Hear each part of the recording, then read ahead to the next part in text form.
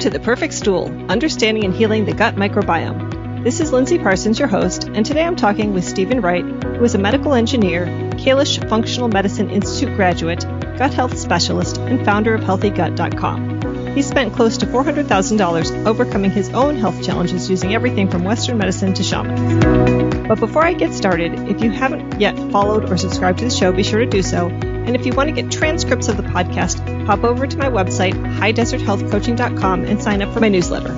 You'll also get my free e-booklet, Finding Your Root Cause Through Stool and Organic Acids Testing, when you sign up. Now on to the show.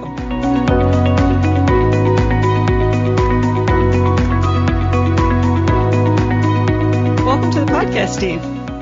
Thanks so much for having me, Lindsay. Yeah, I appreciate you coming on. So you want to start by just telling us all a bit about your gut health journey and what brought you to found HealthyGut.com? Yeah, I'd love to. And first, I just want to say that I love the name of your podcast and what you're doing here. I think we need a lot more levity, and we need to bring levity and seriousness to this work. So thank you for doing what you're doing here. And I love the name of your podcast. Yeah, so I feel like some people identify with me, which is I'm a from birther. I had a birth defect that caused intestinal issues right from the start, and other people are what I would call trigger people, and they have some sort of life event. They go to Mexico or something, and then everything changes. And so I'm a from birther, and then of course things just compounded with dermatologists that prescribed 4 years of antibiotics, Animal House, college experience, and then a high stress consulting job at a Big Four accounting firm. And that's kind of when I sort of realized along the way that I wasn't normal. When I talked to other people, I wasn't normal. But at that job, I actually got called to my boss's office and told that I was stinking up the place and that I was probably going to lose my job if I didn't fix my gut. And of course, I knew this. Every meal that I ate, I would bloat up so bad that I would cry softly, kind of in my cubicle. And I tried chicken breast and salad, and I tried beer and burgers. Nothing really worked. And so I saw a bunch of Western medical doctors in Chicago, and basically they told me that I have a family history of IBS and that I should suck it up, essentially. Can I ask what the birth defect was that gave you gut issues? So I was born with a hydrocele hernia, which is where the ball sac doesn't necessarily close, and you can get a bunch of the abdominal cavity kind of stuck in the layers there. They didn't catch it, and so I was in pain from 0 weeks to 12 weeks, and my mom kept asking for someone to take a look at me, and they just kept telling her that she's a new mommy, she doesn't know what she's doing. And then at 12 weeks, I had only gained 1 pound, and so I was now in the failure to thrive category. And so luckily, finally, someone gave me a manual exam. They found the hydrocele, and they gave me an anti-spasmodic drug to help me basically keep food down because I was literally spitting up everything. So yeah, it's been a long journey that, I don't wish it on anyone. And I do know that people have had it much worse than me. Basically, when Western medicine said there's not much we can do for you if you're not eating your whole grains, we can't help you. That's when I just got really mad, and I thought, well, I was given a degree, or I earned a degree in problem solving, and I earned it in a way that's, electrical engineering is my college degree, and you can't touch electricity, you can't really see it. It's this thing that's in a box, and you just have to monitor inputs and outputs, and I was just really angry, up all night having diarrhea, and I was like, the body's no different. I can figure this out. I just have to find mentors and people who have helped problems that I have, and then I'm going to reverse engineer this. And so that kind of launched me on this different trajectory in my life in which I changed my diet and immediately started seeing improvements and gaining confidence, and then writing about it because I was so angry that I wasn't given any other options. This was 2009, so the internet was nothing like it is today. We don't have amazing podcasts like this one. So yeah, that kind of kicked off Healthy Gut. And then as I fixed one thing or got partial benefit, it just kept driving me down the rabbit hole deeper to be like, well, why does my skin still react? Why do I have mental health struggles? Why am I still overweight? And it just kept digging and digging. And that's how you spend $400K in like 12 years. Yeah. And so I see that you trained under Daniel Kalish. He's one of my mentors as well. So I'm curious how you thought that training was.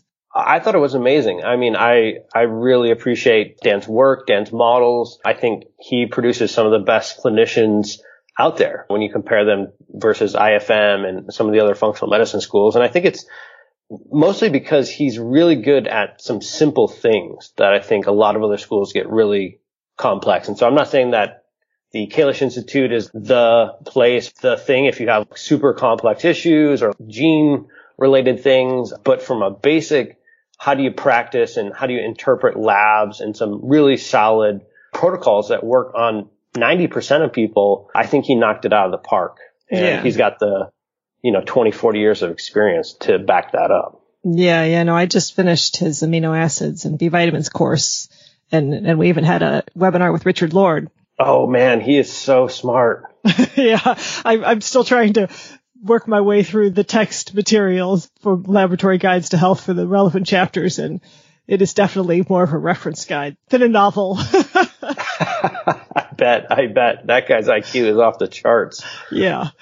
Anyway, but at least when I tell people, well, this is the recommendation that Richard Lord, who invented the test and wrote the textbook for it, says, if this is what your test says, I can feel pretty confident that I'm making a good recommendation. Totally. Yeah. Okay, so, wow, that must have been a super awkward conversation when your boss had to complain about your gas. Was that a long time coming until the entire office was about to mutiny? Yeah, I guess so. I'm not totally sure. It was super uncomfortable and embarrassing for me, and I have plenty of other embarrassing stories about commuter buses and being locked in certain places where I've had issues. But, I think what's true is that the majority of us who have a chronic health issue, who break out of the pharmaceutical model, we have an emotional break point is what I call it, where the pain gets so strong, there's an opportunity for a new paradigm to come through. And that was one of the biggest ones in my life. I've had multiple, but that was a big one. And so, yeah, I don't think he enjoyed it. I didn't enjoy being the stinky guy. That's not what I want to be. Yeah. Yeah. And so looking back on it, do you think it was like a hydrogen sulfide SIBO, or what do you say you had? Well, I have positive stool tests for within a year of that. I had positive stool tests for Candida. I immediately responded to the specific carbohydrate diet. So obviously I was not absorbing or malabsorbing all the carbohydrate groups or FODMAP groups or both of them. I had low stomach acid because betaine HCl supplementation just almost immediately changed my life. I had Entamoeba coli. So you just had a whole messed up gut. Yeah. I had all kinds of things. I have a history of head injuries. I had leaky gut. Couldn't eat any dairy. Taking dairy out allowed me to smell again. I just thought you walk through life congested. I didn't know any different. I was in a bad place with a host of things I didn't see a functional medicine provider until years later. Had I seen someone that graduated from the Kalish Institute or one of these better training programs, and they did the organics acid panel and a GI test and some basic blood chemistry, I think I was a wreck. There would have been 2 hours worth of material there. I'm curious, did you settle then on digestive enzymes and betaine HCl and butyrate as the 3 products to heal a gut? I don't know that they're the only 3 for sure. I just want to start that off. But I think they're really core to gut healing. I think it started from my experience. Just on one hand, I think I have this brilliance, but this brilliance comes with a downside, which is I believe every claim. I believe every miracle. You tell me about acai juice, I'm going to buy some acai juice. You tell me about some jungle herb, I'm going to try it. And so I have this weird thing it started when I was buying MLMs with my first $20 at 13. I just believe everything. Therefore, I fall for everything. But I've done it hundreds and hundreds and, probably thousands of times now. And I take recommendations very seriously because of how much I've been burned. I've tried all the latest stuff on myself, and then when I recommend it to people that come to me for information, and one of the things I just ended up realizing is that it's this idea that it's just prebiotics or probiotics or things like that. It's not working because you have a certain class of people who react to them right off the bat. They can't even process them. So that kind of just drove me back to my engineering principles. What are the first principles? Well, first principles are things like, if you eat it and you cannot absorb it or break it down, it is toxic to you. It doesn't matter how quote unquote good it is. So it just kept driving me nuts. Why are there so many SIBO recurrences? Why are there so many lifelong gut people? And it kind of drove me back to the naturopathic principles of terrain, but also I guess with this new sort of engineering model of let's build an ecosystem that is super uninhabitable for the things that we don't want. And what are the prerequisites to that ecosystems? And one of the prerequisites is great stomach acid. Another prerequisite is proper enzyme at all three levels, at the pancreatic, brush border, and microbiome. And another requisite is short chain fatty acid production, especially butyrate. And so it seemed like, as I looked at the marketplace over the last 10 years, that no one was focused on these sort of boring things that have been around for 30, 40 years. They were really focused on the new exciting probiotics and things like that, which I also am excited about. And that kind of drove me back to like, okay, if no one's innovating, I'm going to go innovate on this such that we can build the best products for creating the great ecosystem you need to have a great gut. And so you mentioned that you don't think these are the only things. So do you think that most people would need maybe a round of antimicrobials or two if they have SIBO or Candida prior to using the products that you have? Definitely need them, not prior to. I would say in combination with, right? We want in my opinion, we want the body's defense mechanisms up and working when we use antimicrobials of any type, whether it's antibiotics or herbal. I think that's one of Kalish's principles that he actually drove home for me in my class, was that if you just keep throwing antimicrobials at the body, but the body's defense mechanisms never come online or never support you in that process, why would you be surprised if the infection comes back? No duh, it's going to come back. And so I think they're in conjunction with program that needs to happen for that person. Okay. So are you familiar with Lucy Mailing? I interviewed her in episode 25, and she wrote a great article summarizing the whole gut oxygen dysbiosis hypothesis. Yeah. Yep. Yeah. Okay. So I tend to think of butyrate as a stool hardener, and I'm assuming that it's related to making the gut more hypoxic or less hospitable to facultative anaerobes like proteobacteria, and increasing the anaerobic bacteria as a consequence of it becoming more oxygen free. And those anaerobic bacteria tend to be butyrate producers. So in theory, I think that it should turn things around to take butyrate for a while, and then ultimately you have more of this anaerobic bacteria, and then it sort of supports itself. And so in theory, I feel like I should be able to get off butyrate. But each time I go off it, I regret it, and I have to go back on it to keep up with my podcast namesake of The Perfect Stool. And so I do have a reputation to keep up.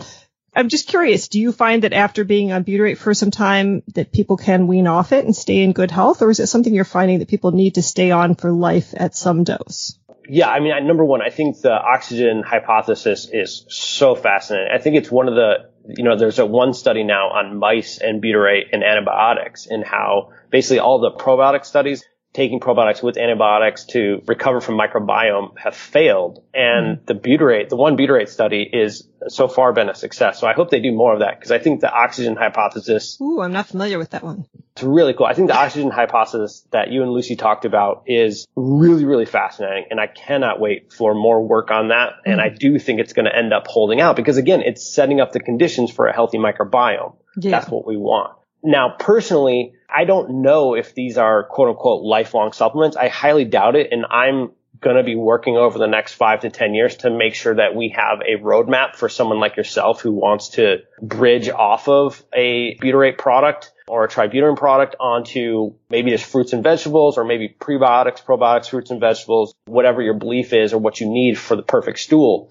I do think it comes from there's a few things that could be holding people on a butyrate supplement. One is the microbiome actually recovering? And for instance, for yourself, when you're on the supportive crutch of a butyrate supplement, can you introduce higher and higher loads of specialty prebiotics that are known to increase butyrate producers? And then maybe after 3 months of that, could you bridge off of it slowly with that higher prebiotic load? That would be one possibility. And also coupling that with probiotics. So that's the hypothesis I have on how to get people from a tributyrate or a butyrate product bridged off onto something else.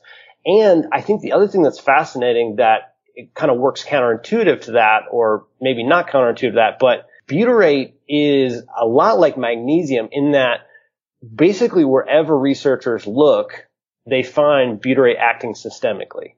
Mm-hmm. And so, if we've been depleted for a long time due to dysbiosis, or like myself, maybe my whole life I've had messed up short chain fatty acid production, there might be a nutrient deficiency that has to be filled systemically. before it's time to get off. And again, total hypothesis, but these are the things that I think about, late at night when I can't sleep. Yeah. And do you know of special prebiotics for butyrate producers? Yeah. So there's several studies out there. Again, research is kind of new, but they're typically really, really brightly colored fruits. So certain types of grapes, I believe Concord grape skin, pomegranates, cranberries, green kiwi fruit. I feel like I'm missing another one or two, but in general, they're really brightly colored fruits seem to be preferential. And then also lactorhamnosus GG, LGG, it's like one of the most popular, longest standing probiotics. There is one or two studies on that increasing the butyrate producers as well. You know what? I had that I'm always on so many different things because people are sending me free products to try, and I've got new theories I want to try out myself. And so I have that on my list of things to try next when I'm done with the current thing, because you can only take so many pills in a day, So totally. Yeah. So that's good to know, though. I mean, at least I can certainly think about including more of those foods in my diet. So on another podcast, I heard you talking about butyrate for constipated people, not just people with soft stool or diarrhea. And I found that surprising, as I was saying, because when I tend to ramp up the butyrate, I'll get to the point where maybe I start getting like rabbit pellets, and then I'll sort of back off.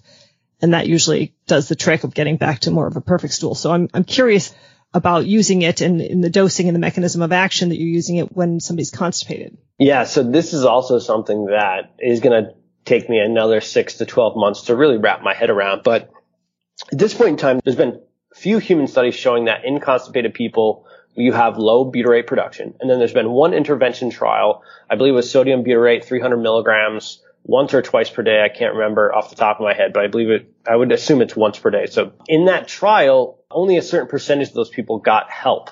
But in general, their pain and bloating went down. And so what I've seen in practice with our tributyrin, which is a totally different compound, and we can get into the specifics of that later, is that I believe there's something around constipated people in this sort of oxygen microbiome hypothesis. And I don't know what exactly would be happening over 8 to 12 weeks, but what we've been seeing is that people who have been extremely dependent on laxatives of all types, if we can get them to take the tributyrin X once every 3 days for about a month, and then they go to every other day, somewhere between 8 and 12 weeks, a seismic shift tends to happen inside of their GI environment such that they are tolerating new foods. They're going every day. It's really weird. There's like an unlocking that happens. And I'm assuming or hypothesizing that it has to do with somehow it's creating a shift in the GI tract,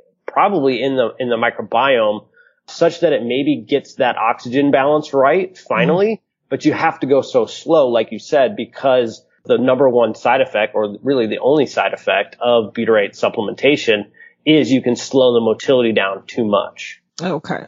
So I think of butyrate as an intervention for the large intestine because it feeds the cells lining the large intestine. So I'm curious about why you don't have a product with L-glutamine to feed and heal the small intestine. Well, I mean, I'm not against L-glutamine at all. In fact, I wrote a really long blog post on it many years ago. It's been helpful for myself and for many others. I think, unfortunately, too many people out there are underdosing it. Mm-hmm. Most of the studies suggest 30 to 80 grams is what you really need to be at to see some benefit. So I'm not yeah. Oh, yeah. 100%. 30 to 80 grams a day. Yes. Wow. That's pretty hefty. Yeah. I mean, it is from the functional medicine perspective, but not if you look at it from a bodybuilding or a burn unit perspective. So if you want to be on L-glutamine the rest of your life, then you can take it at 3 grams a day or 2 grams a day. But if you want to have a quick intervention for someone who has small intestine issues or leaky gut issues, and they don't convert it, the other thing with L-glutamine is that some percentage of people, I don't know if it's 10% or 20%, or it seems like it's going to follow the 80-20 principle over the last, that's been my observation. But some people preferentially convert it right to glutamate, and it causes all kinds of neurological issues. I don't know how to screen for those people based on a test or symptoms at this point in time. Maybe you do. But because of that, I don't like it when you get people in that state of mind where they're like ready to invest as much money as it takes and emotionally change their life. And then you give them something and they have a big adverse reaction from just one scoop. And so I'm not against L-glutamine in any capacity. It's just that Butyrate to me seems better tolerated and has just as profound of impact. Mm-hmm. Okay. Used in combo, they could be amazing. I haven't even done it yet. Forgive this brief interruption, but I just wanted to let you know that if you're struggling with a gut health issue like IBD, IBS, SIBO, Candida, gastritis, or GERD, or you don't have an official diagnosis but are dealing with chronic diarrhea, constipation, acid reflux, nausea, bloating, gas, or other GI symptoms, my specialty is helping clients with those issues. Together, we discuss different testing options and the information that you'd get from them. Then I show you how to order tests yourself and educate you on what the results mean and the protocols that practitioners use to resolve those issues. If you want to share what you've been going through and see if a 5-appointment gut health coaching program is for you, you can set up a free 30-minute breakthrough session by going to the link in the show notes. Or if you can just afford one appointment at a time, or you think your issue may be resolved with one appointment, you can set up a 1-hour consultation, and that's also linked in the show notes. Okay, so why do you think that so many people need supplemental stomach acid? Shouldn't we as a species have what we need to digest our food if we're in good health and we're eating a healthy diet? Yeah, I mean, that's if we don't take into effect aging. The thing that people are often overlooking is that, for instance, ovaries and testes are literally going to organ failure, and potentially the stomach is too. So there's been a really cool paper that came out showing that in 90% of people who age over 60, they don't necessarily lose their ability to produce stomach acid when they test it without any food or in a fasted state, but they seem to really lose their ability to regulate and produce stomach acid after the introduction of food or some sort of nutrient. That sort of ability to acidify and then reacidify the stomach tends to really drop as we age. I think between that and I don't know if you're stressed, but I'm very stressed. I struggle to make sense of the world today. There's a lot going on. And when we're in sympathetic, we can't make as much stomach acid because we need to be in the parasympathetic state to actually produce that stomach acid. So I think between the increased use of technology and stress and then just the general aging, I think we're often overlooking those two really important principles. Mm-hmm. And so with your Betaine HCl product, I noticed that it had an intrinsic factor in it, which is what we need to digest vitamin B12. And I was intrigued because I had at one point gotten the diagnosis of pernicious anemia, which means I had some autoimmunity against the cells in the stomach that produce intrinsic factor, although my latest test was actually negative. So at the time, I couldn't digest B12, and I had to either get injections or take sublingual pills. And so when I saw the intrinsic factor in there, I thought, that's genius, because by doing that, you're basically saving someone one more pill to take, or at least covering your bases for the digestion of B12, just in case somebody has undiagnosed antibodies. So I'm curious how you came to decide to put that in there and what kind of customer feedback you've gotten. Well, it basically just came from exactly what you said. Honestly, I didn't really want to start a supplement company. I mean, I love supplements. I told you earlier, I buy every miracle pill out there.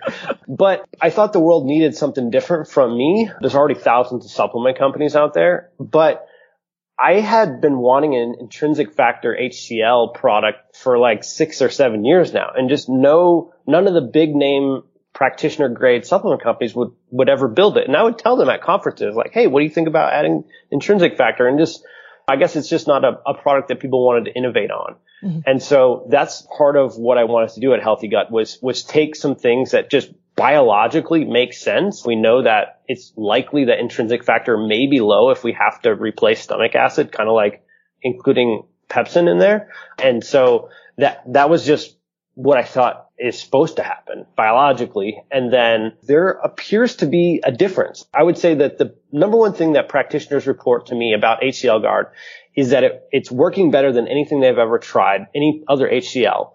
And they're not sure exactly why, but in general, people report using 2 to 3 less capsules than whatever other brand they're using. And they actually get the results when you support the stomach acid that you'd hope, such as regulated motility, less burping, less gas, less heartburn, different symptoms like that would suggest that your stomach acid is regulated. And do you recommend people take it in the same way that a typical HCl challenge would go? Yep. Same way. Same ramp up dosage, starting with 1 pill. And one other big misconception is that everyone's always trying to find burning or some sort of uncomfortableness. And I've observed that 20 to 30% of people just never really feel that. But what they do feel is loose stools or some sort of speed up in their symptoms. I would encourage people to try to find their dose, whether they use a different product or our product. It should work either way. I used other products for 6 years of my life. But you do need to find that ideal dosage, because one pill too much or one pill too little from any brand, and you're really not getting the perfect change in your ecosystem that you're hoping to.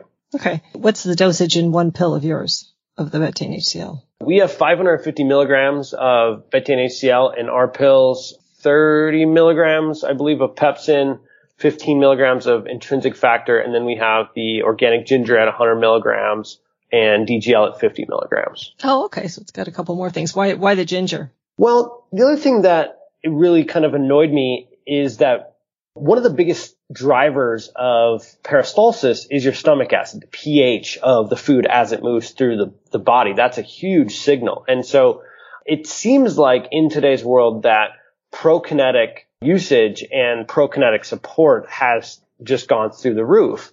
And I was trying to think about that.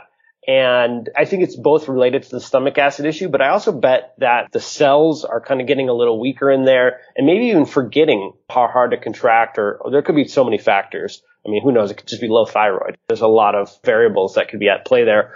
But with the upregulation of prokinetic use, it just seemed natural to me to use a strong prokinetic like organic ginger in the formulation to help people get their GI tract regulated. Also, ginger has a long history of use for anti-inflammatory possibilities, healing the gut lining, and all those types of things.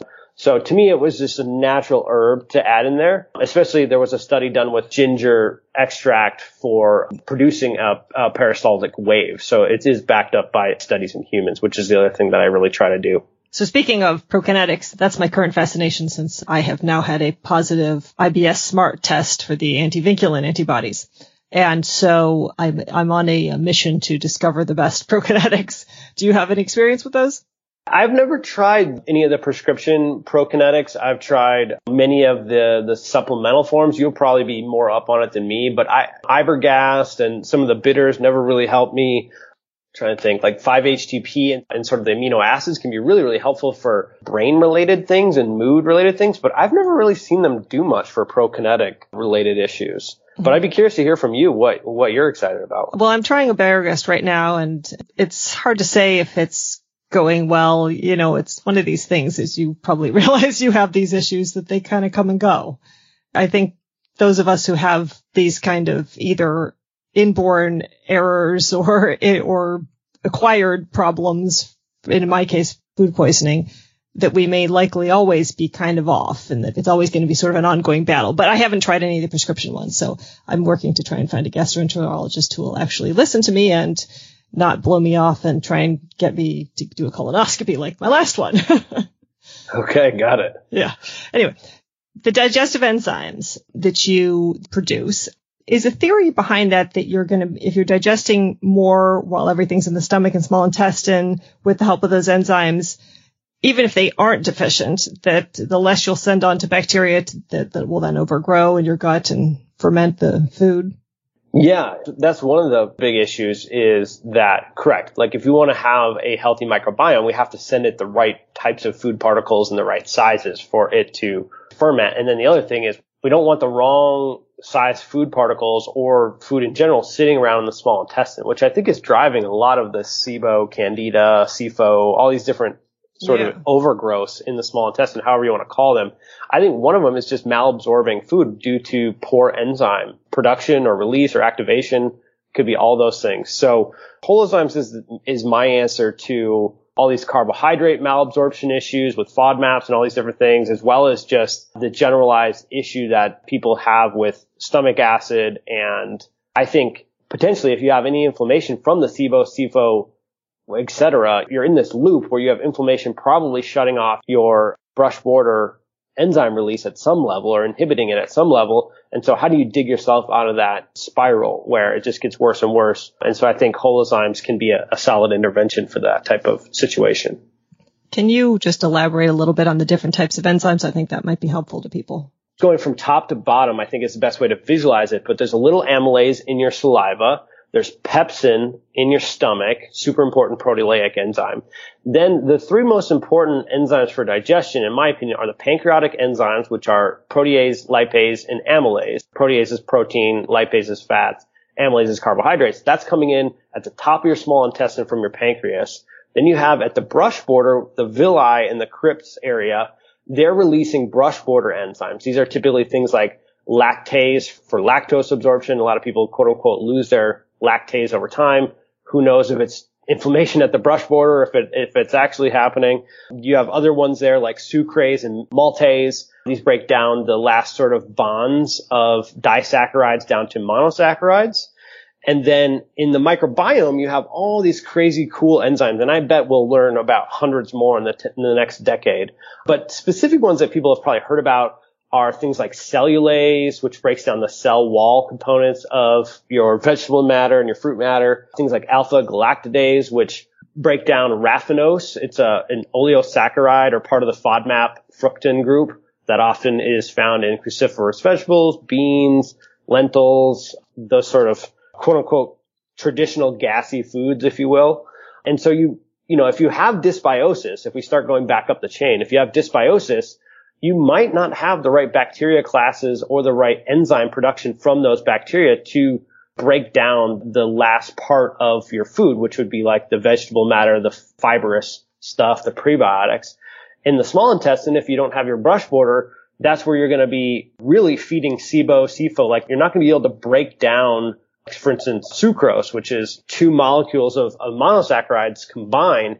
You won't be able to break that down. And then that's going to cause an easy meal for some bacteria. And then the pancreatic enzymes are the heavy lifters at the top. So they really need to be happening to begin the unfolding of the big complex molecules that we eat. And is there any situation in which digestive enzymes might be contraindicated? Like, you know, if you keep on taking them past the point when you really need to, or are you in danger of eating up your own stomach wall? Or if you have active gastritis or if you have active ulcers and you take any enzyme product, ours or anyone's, and you have pain, then it's contraindicated. You know, work with your provider to do something to heal your mucus linings and your whatever's happening with your gastritis. Beyond that, I don't believe so. And I've looked for this. I've bought like every book that's ever made, like ones that are out of print. I've found every paper I can on this, and I have yet to find anybody with a theory even on what a negative feedback loop would be for taking, basically that would turn off our internal production of enzymes if you take them exogenously. So everyone's pretty familiar that if, for instance, if males take testosterone replacement, it shuts off any internal production of testosterone in a sort of a ratio based on how much they're taking. That sort of feedback loop I have not yet found, and I haven't found anybody even with a theory on it. How about for HCl? HCl, I haven't found that either. In fact, Dr. It's Jonathan, the opposite, isn't it? That you take it for a bit and eventually your production comes back on. Right. That's what I was going to say. Yeah. In fact, I've experienced that personally. I've seen that in our community quite a bit. And people like Dr. Jonathan Wright and a few others, Dr. Stephen Sandberg-Lewig, say similar things, that you can typically bridge off of your HCl usage at some point. Yeah. That's what happened for me. I was, at first when I started taking it, I seemed to need it. And then after a while, I started getting that burning sensation. And now at this point, if I try even one, I pretty much get that sensation. I keep thinking I need it. Until I got my negative intrinsic factor and parietal cell antibody test, I had kept thinking maybe I need it, but now I know I don't. Well, that's great. That's awesome healing. Yeah. What are the indications that people might see that indicate that they're not digesting their food well, that they might need digestive enzymes? Yeah, sure. And I do want to touch on my last point on enzyme usage. Coming from the functional medicine world, thought that, you should probably only take 2 or 3 or 4. And that's kind of a lot. You take 4 enzymes. And then my fiance was diagnosed with breast cancer. So we've been on a journey, a couple-year journey. She's no evidence of disease at the moment. She's recovering very well, but the fight's not done. And so in our journey through the cancer underworld of medicine, there's a whole class of cancer people, cancer doctors who have successfully used high dose systemic enzyme therapy for this. And they take like 130 to 160 capsules a day. And so when I realized that people were dosing enzymes systemically at 100x what functional medicine people were doing, I was like, I think we've fallen for a few myths here. And so I really started to experiment with that, checking in with other doctors and practitioners. And it does seem like as the integrative and functional medicine community has been trained that we might be underdosing. It doesn't matter the brand you're using. It could be Holozymes or it could be Pure or somebody else. If people are not responding and they're still continuing to have the symptoms from the question you just asked, which is things like undigested food in your toilet or in the stool, oily toilet. You're having food sensitivities to like certain classes of foods, like I mentioned earlier, like the FODMAPs or beans, lentils, things like that, dairy. All these things suggest a lack of ability to break down the food. Gas and bloating is one of the top ones other than the pieces of food. And food sensitivity. So and I kind of covered those, but that's kind of like the main drivers of your inability to break down your food is real and it's live and it's happening. Now, of course, you can run tests like fecal elastase and things like that. But as far as I know, there's no real test for microbiome enzymes or brush border enzymes. And so that makes it more, I think, symptom driven, at least at this point in our understanding of testing and the body. And so if people are having those issues, I don't care what brand you have, double, triple the dose, the safety profile of enzymes in humans seems to be extremely robust. Yeah. And speaking of that, using enzymes like on an empty stomach systemically, I've done that with the proteolytic enzymes for Hashimoto's because there was a study around that. Did it help? I assume so because my Hashimoto's is completely reversed. Antibodies are negative or normal. That's amazing. Yeah, it all works. Yeah, we've seen a lot of, so with the Holozymes, there's been 6 pilot trials on our product and the patent behind it. And they were looking at both systemic and digestive use. So the dosage was 2 per meal and then 2 before bed. And we routinely get comments around improvements after exercise. Some people can only exercise maybe like once a week or twice a week, and they get really, really fatigued, right? Because they're trying to come back from all these issues. Immediately, their exercise tolerance doubles or triples, and they can work out every other day.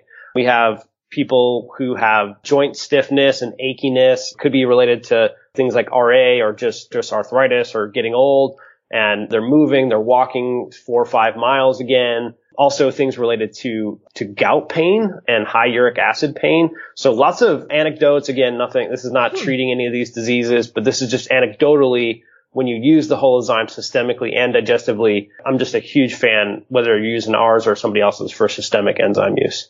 That's interesting about the gout because my husband has gout and, well, he sort of refuses to take anything or do anything other than if he has a flare, he takes the prescription stuff you're supposed to take. But I should try and get him on that. Yeah, and this is just anecdotal usage. This is not indicative. Our product does not treat gout, any of these things. I understand. But I developed high uric acid at 32 after about 6 or 7 years on a paleo gluten-free style diet. Mm-hmm. That was 5 years ago.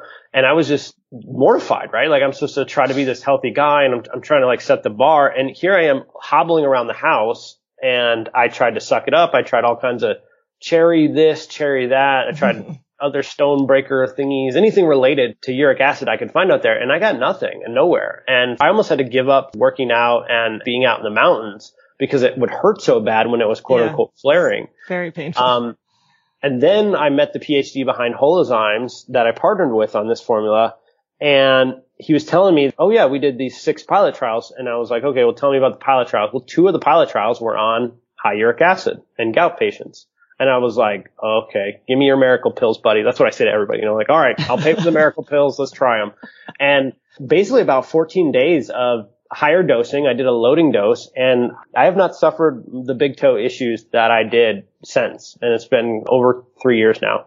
And so are you talking about taking them on an empty stomach or both with meals and then on an empty stomach as well? With meals and on an empty stomach. So I can't decouple those things. That's how I used them. So I did a loading dose of 6 per meal and 6 before bed for 14 days. And then I cut back. Mm-hmm. And on average now I use 3 to 4 per meal depending on the meal. Mm-hmm. And I use 3 to 4 depending on the day before bed. And do you find now that you kind of have these few products that are helpful that you can limit yourself to those? Yes and no. I mean, I still believe that one of the most important things for aging and for our longevity and for our immune system health is microbiome health. And so I am regularly testing probiotic brands, probiotic strains. I take prebiotics on a regular basis. I kind of cycle through all different kinds. I don't just limit it. Every once in a while, I throw some immunoglobulins in there, especially in today's world. We don't want to catch anything. So I'm hyper vigilant on taking my products and testing out new things. To me, The product lineup at Healthy Gut right now, which is just the HCl Guard, the whole enzymes, and the Tributyrate X, are the basics. That's like mechanically, does the gut have what it needs to do its job? And then everything else beyond that is the really fun, fancy stuff, very exciting stuff. I want both worlds, basically. Yeah. I really like the Tributyrate X because, well, it's a small, easily swallowable pill. And with 3 of them, you're getting 1,500. I mean, I like Probutyrate too, but it's only, I think, 300 or 400 per pill. So then, you take 3, you're getting 1,200. So that's one reason I really like yours and chose to get those, just to take fewer pills at the end of the day and get a higher dose. I'm glad that you're testing it, and I hope are you noticing a difference at all between the two? The impact is roughly the same, but the difference is I can take 1 fewer pill. And okay. For me, really the goal in everything, and I think that other people who've been through these sort of high supplement regimes, as many of my clients do, is to get off of as many pills as possible, to get back to just eating food and being able to digest it and live a normal life.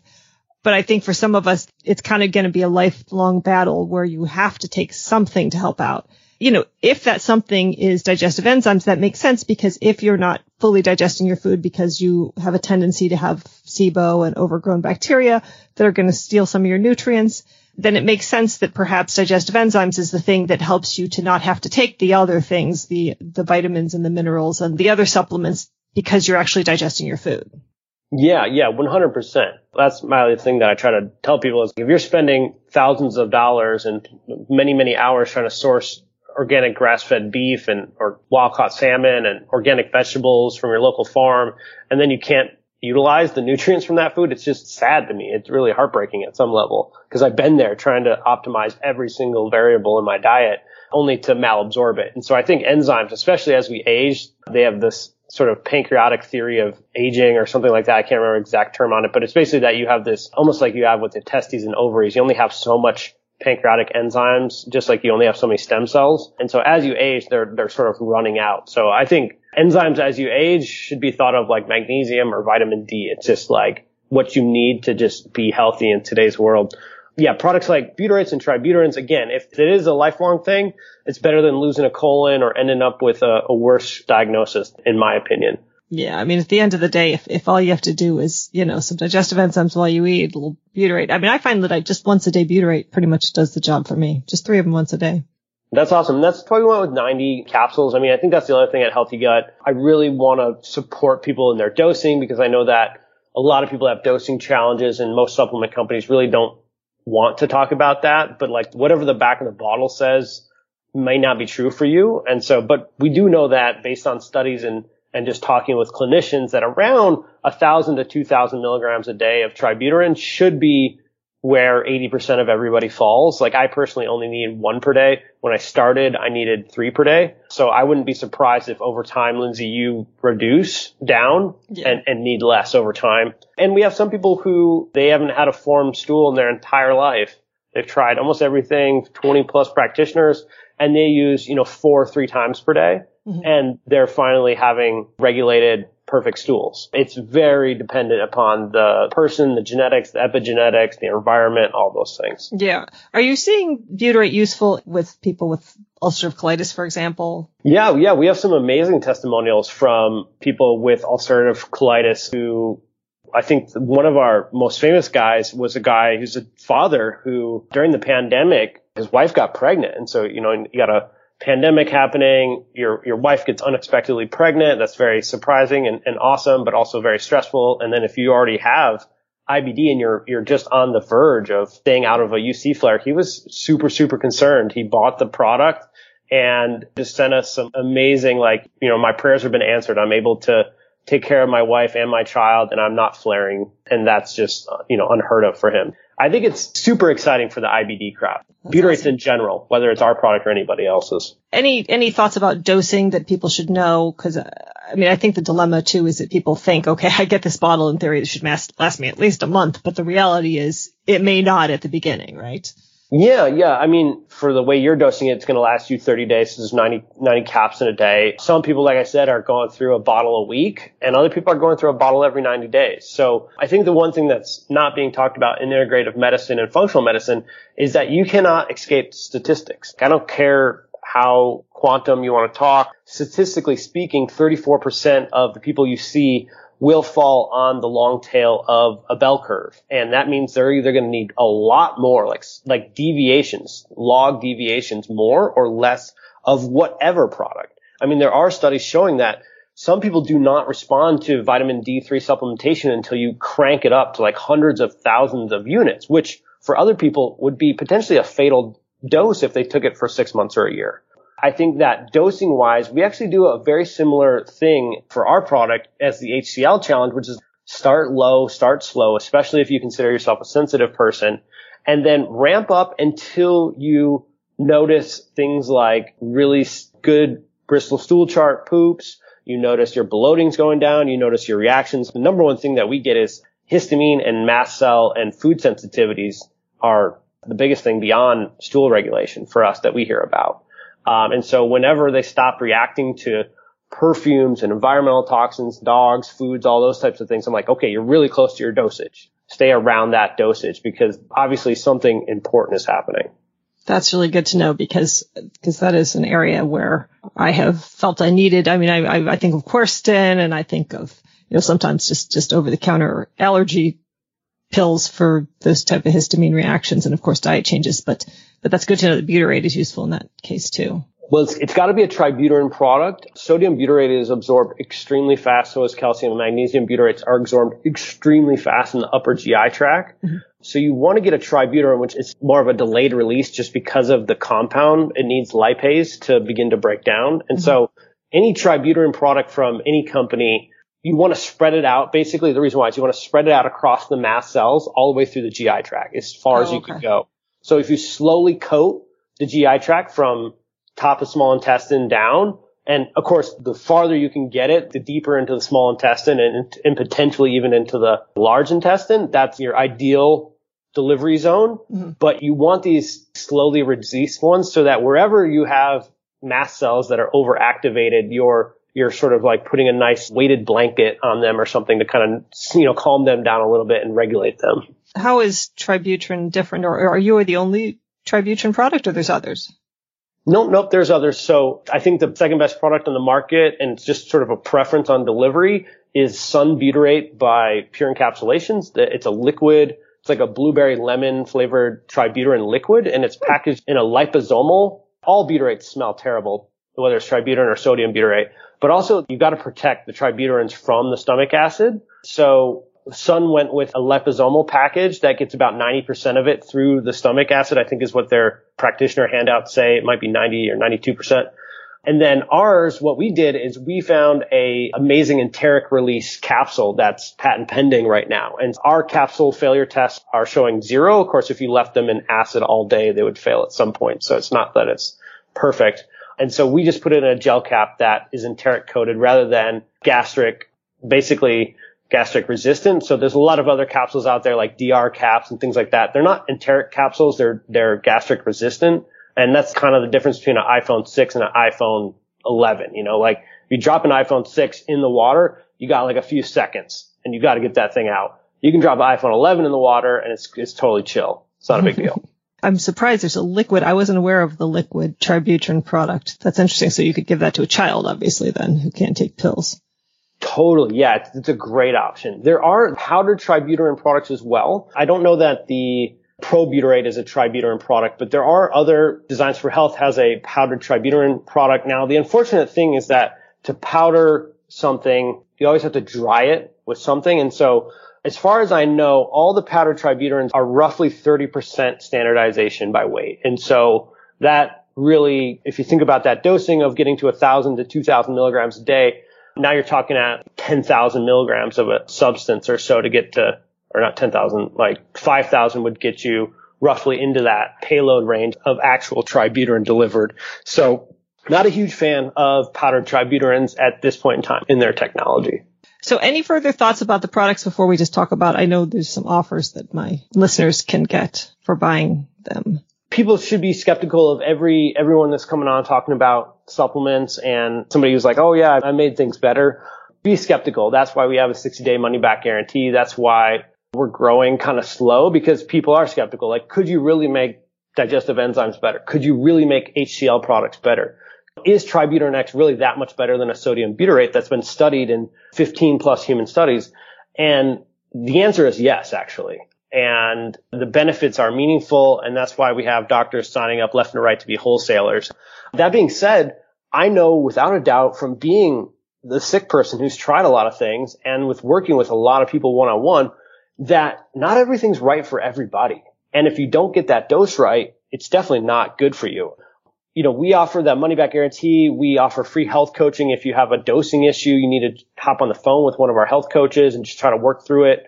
And we still refund like 3 to 5% of purchases, because at the end of the day, you might just not need it. You know, you might not have low stomach acid. You might not have an enzyme issue, or, you know, maybe a different brand is better for you. And I want to respect people's time and money. They gave us a shot, and I don't want to slow them down from healing. You can read more about our products online and how we're different and how we've innovated on things. But I think if you feel the difference, that's why people stay with us. So they can find you and the things that you sell at healthygut.com? Yeah, but they should go to healthygut.com/perfect stool if they want to, number one, support your show, but also to save $15 and get free U.S. shipping. So that's our main site, but we want to make a perfect stool community offer, save some money, reduce the risk, and then also get you free U.S. shipping. My understanding is we've got a code High Desert Health 15 for the Tributylin and Perfect Stool 15 for the Holozymes. Perfect. Yeah. So I'll put those all in the show notes so people can find those easily enough. Again, I tried to do a lot of different things in my brief time on the planet here. But for some reason, I just keep getting directed back to supplements, and this interplay between, like, I bought my first supplements off the internet at 13, and my mom was like, you just got our credit card hacked, and you're going to die of cancer from that. I think we have the same mom. Yeah. So, I mean, I've been using products from all over Russia, like all the weird stuff, my entire life, and I enjoy it. And so if I can be the guinea pig on myself and then back it up with research and trials and good formulations with the smartest PhDs I can find, and then offer the dosing and guarantees that I think a reputable company should offer, then I guess that's what Healthy Gut is. And I'm very excited about the results. I'm most proud about the stories of our users. That's what gets me excited and keeps me going. Well, thanks so much for sharing all this information with us. I think it's really useful to think on some of the basics of gut health. I focus a lot on the more complex interventions, and these are just your basic digestive function interventions, and that's important for a lot of people. Yeah. I hope I can make that sexy again. Great. Well, thanks so much for being with us. Thanks, Lindsay. So that was an interesting conversation. I love to dig into the research on these things, and Steve seems to have a good handle on that stuff, so that was great. If you are interested in any of the products, again, it was healthygut.com/perfect stool. That will take you to the Holozymes. And then I think you can just navigate from there to the Tributylin. But either way, the discount codes are High Desert Health 15 for the Tributylin and Perfect Stool 15 for the Holozymes. And then I think that means that's $15 off plus free shipping. So I have found personally the Tributylin really helpful, and I'm taking the Holozymes too, also helping me. So yeah, I tried them before I got them on here and made sure that they were products that I felt good about. So also, if you'd like to connect with me online, you can follow my High Desert Health Facebook page or join my Gut Healing Facebook group or join my newsletter list at highdeserthealthcoaching.com. There's links for those in the show notes. Thanks for joining me today, and here's wishing you all the perfect stool.